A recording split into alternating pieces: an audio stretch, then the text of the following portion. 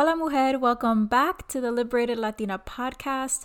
This episode is going to be a real and honest look into my own story, covering all things how I grew up, my very short-lived corporate career, and how I transformed my life from being an unfulfilled, burnt out corporate consultant to full-time business owner and coach, and how I was able to start living out my dream of transforming the lives of other beautiful women and aspiring coaches. Like I mentioned in the previous intro episode, there has been a lot to learn along the way and a lot to let go of in order to get over the fear and find the courage to rise to this level of transformation and fulfillment. But before we dive in, I want to share with you this central idea that your best life is available to you always. You are always just one decision, one perspective shift away from unlocking the pieces that are going to make up for your most epic, legendary life. Your own liberation is just around the corner, and you are taking an amazing first step by showing up here to this podcast and receiving these messages and this encouragement and this support. I'm so glad you are here. Now, without further ado, let's get into the episode. Welcome to the Liberated Latina podcast, where we talk all things mindset, personal growth, spirituality, and business to live our most fulfilled and liberated lifestyles. I'm your host, Daisy Lopez, a former burnt-out financial services consultant turned mindset and business coach. I believe that we have a greater calling in life than just clocking in and out of a job and living for the weekends. So if you're ready, grab your cafecito because your liberation starts right now. All right, let's get this episode kicked off. And I really wanted to do this relatively early on in the show because I feel like so often we feel like if we're starting a podcast or starting a new business, wanting to coach people, wanting to get out there and share our message, we feel like we have to present ourselves as perfectly knowledgeable and effortless and credible, like if we came straight out of the womb this way. And that's just not what I'm here for. I'm a human, you're a human, and like our girl Brene Brown says, to be human is to be vulnerable. So there's no sense in running from it, and I'm really honored to be able to share this space with you today and share with you my story, the shortest version that I can of what I've gone through, the lessons that I've learned along the way, just so you get a sense of who is on the other side of this microphone. So I guess let's start with childhood. I am a first-generation Cuban American. I was born and raised in Miami, Florida. Both of my parents were born in Cuba, and my grandparents, along with my parents, immigrated into Miami from Cuba. I have two older brothers who are amazing, and I have to say we're pretty blessed. Growing up, we really didn't have any major traumas or major negative experiences.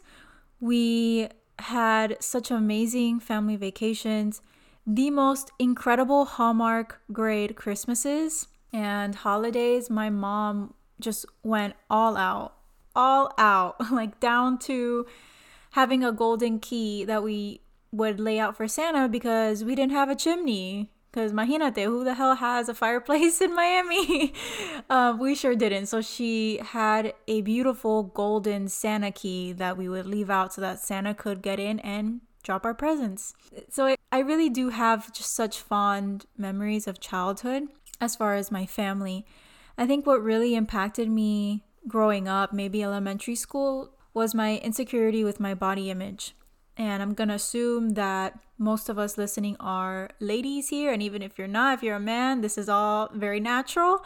The women in my family develop pretty early. And I got my cycle. I started my period really early. So by third grade, my body was changing. And it looked very different from my other classmates. So naturally, being so young, I tended to be the target for mean comments about my body and my physical appearance. And as we all know, kids have no filter. And I think that this criticism that I experienced pretty early on around my physical appearance and my body gave me the message as a little kid that I needed to compensate for that. So I needed something else to validate me because physically my belief was that I was never going to measure up. So I dove headfirst into school.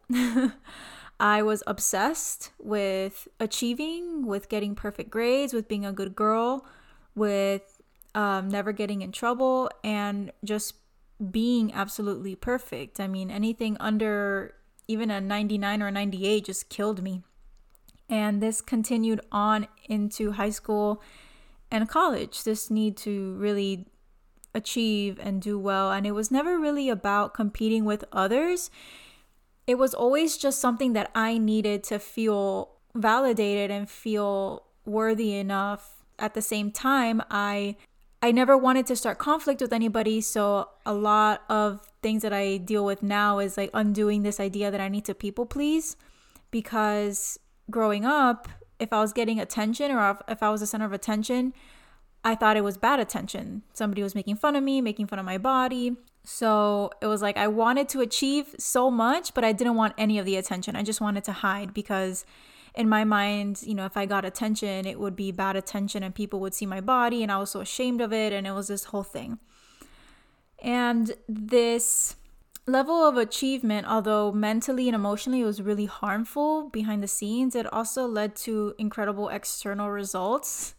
I was valedictorian of my high school, which was amazing.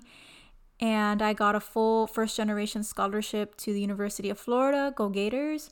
And I originally wanted to go and study nutrition and dietetics because, as I mentioned, I went through a lot with my body image. Around middle school, I fell into I hesitate with calling it depression because I was never, in the short while that I went to therapy, she did not say that I was depressed, but it really did feel like it. It did feel like depression. I was in a bad spot. I was ashamed to even be out in public. And I just felt so trapped in my body. I was like, I don't understand why my friends are able to enjoy a body type where they fit in and I don't. I don't understand. So I'm really thankful that even in middle school and as a young child, I've always been pretty good about asking for help when I need it. And I remember we were out to dinner one day.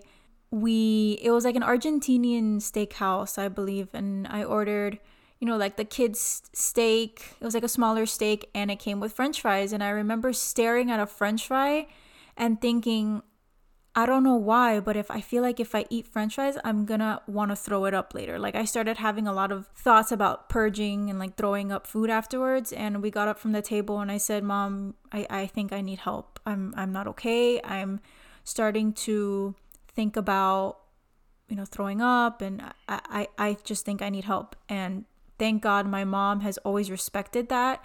Without any show, without any Leo, she was just like, okay, I'm gonna look for referrals and we're gonna get you help.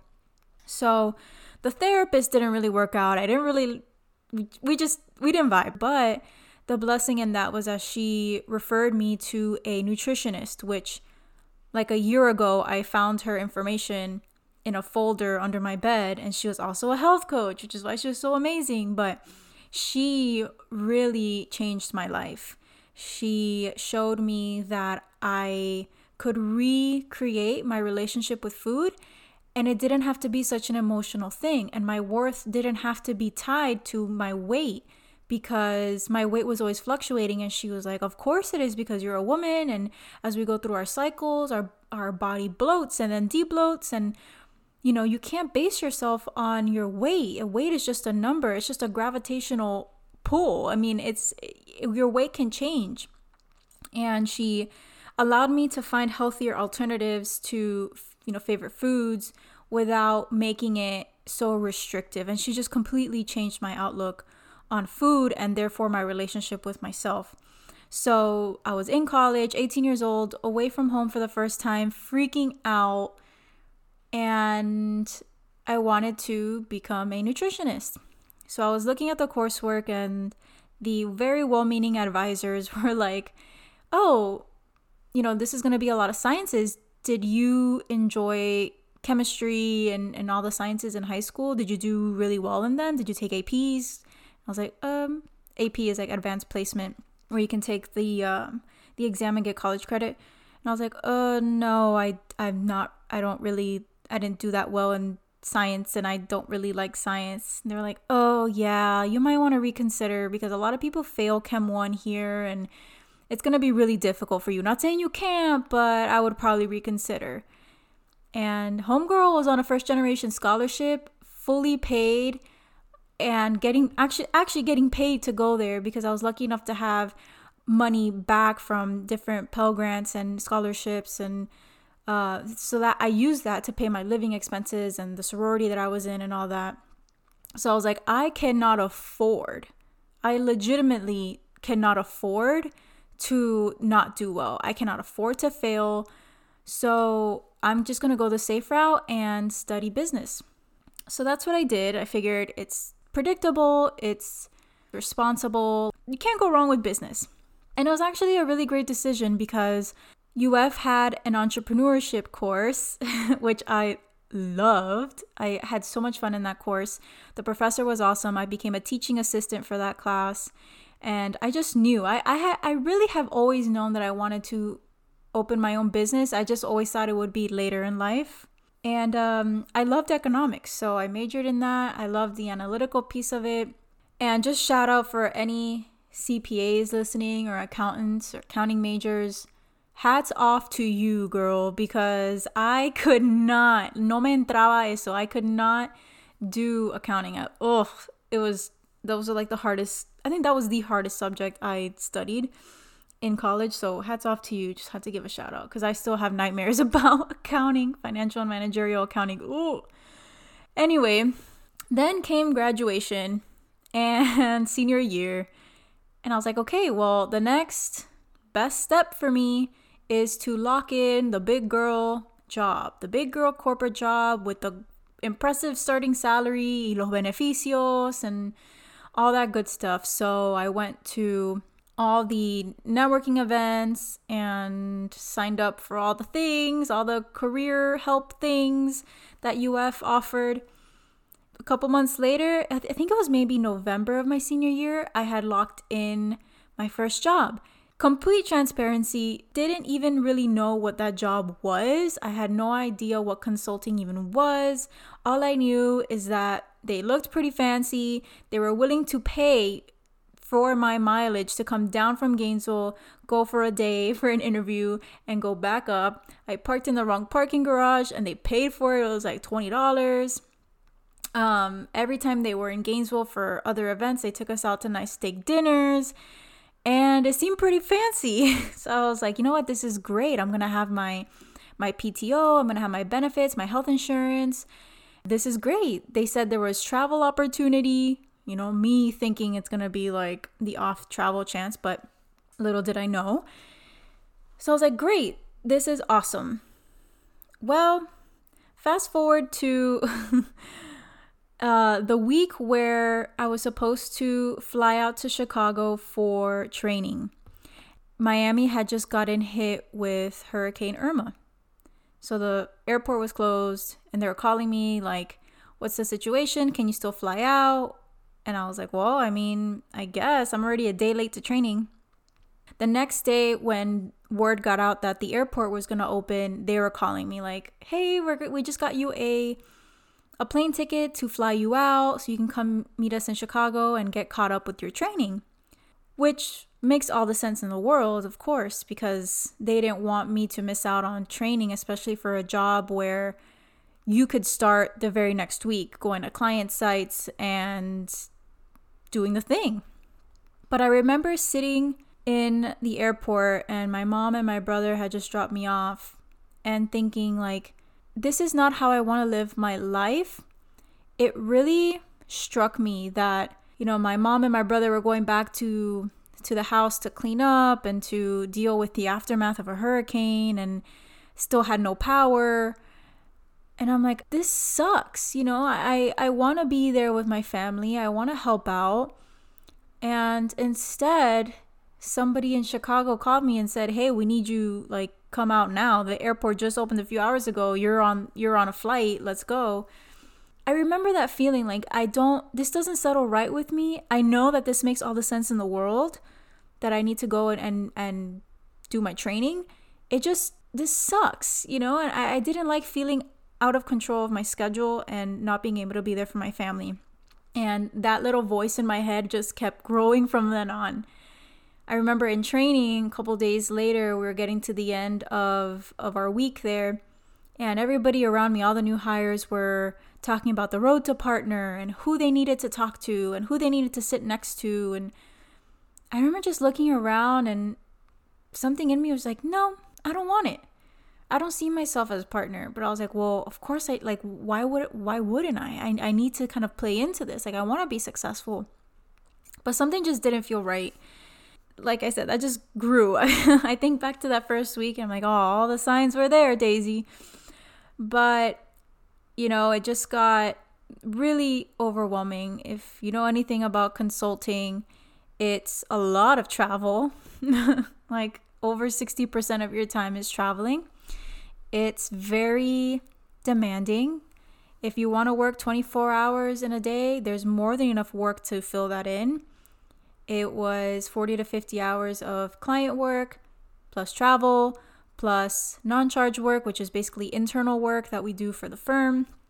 I was still very much a people pleaser, still very much a perfectionist, still very much in the practice of wanting to be everything to everyone. And that led to very intense burnout. And my ego loved it. My ego loved being in that job and the raised eyebrows when I said what I did and all that. But it wasn't in alignment with me. And I got to a breaking point in December of 2019 after months of really stressful projects and clients and travel. And I just cracked. And December of 2019, I just made the decision. I am going to leave my job. I am going to go all in on this business. I'm so tired of living my life on pause, waiting for the day that I wake up and all of a sudden I'm not afraid anymore. And all of a sudden I don't care what people think about me anymore. And I was just so exhausted. And I just made the decision. Something just clicked. Even though I was so terrified of what came after that, and I had no idea what 2020 was going to be like, I just made the decision. And the rest is history. I put in my notice a couple weeks into the new year, and I left my job and tried to go at it alone for a while, which I don't recommend. I was trying to build a sales funnel before I knew who my ideal client was. And got myself in a 6-month business building program and mentorship program. I'll go into a little bit more of this entrepreneurship phase, but I learned so much about myself. I grew as a professional tremendously. And before long, I had my first couple of paying clients, and I was completely broken through my visibility fear, doing lives on Instagram, doing lives in a private Facebook group, doing my own challenge. And it's just been really, really incredible, all in this year of 2020. So it's all possible once you make a decision. And if I can leave you with anything, I would ask you to decide how you want to be remembered, what you want your life to be known for, and really journal and think about that. Really journal and think about how you want to be remembered, what you want your life to mean, and go for it, because you can, and all it takes is a decision. So thank you so much for holding this space with me. Thank you so much for listening to my story, and I hope you enjoyed it, and I'll catch you in the next episode.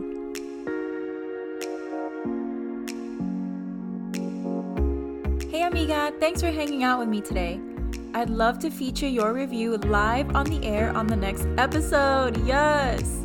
All you gotta do is head on over to iTunes, drop a review, and let me know what you're most enjoying about the podcast. También, be sure to subscribe to get first word when a fresh episode drops. Your support means so much to me, and I can't wait to share more with you on the next episode. See you then.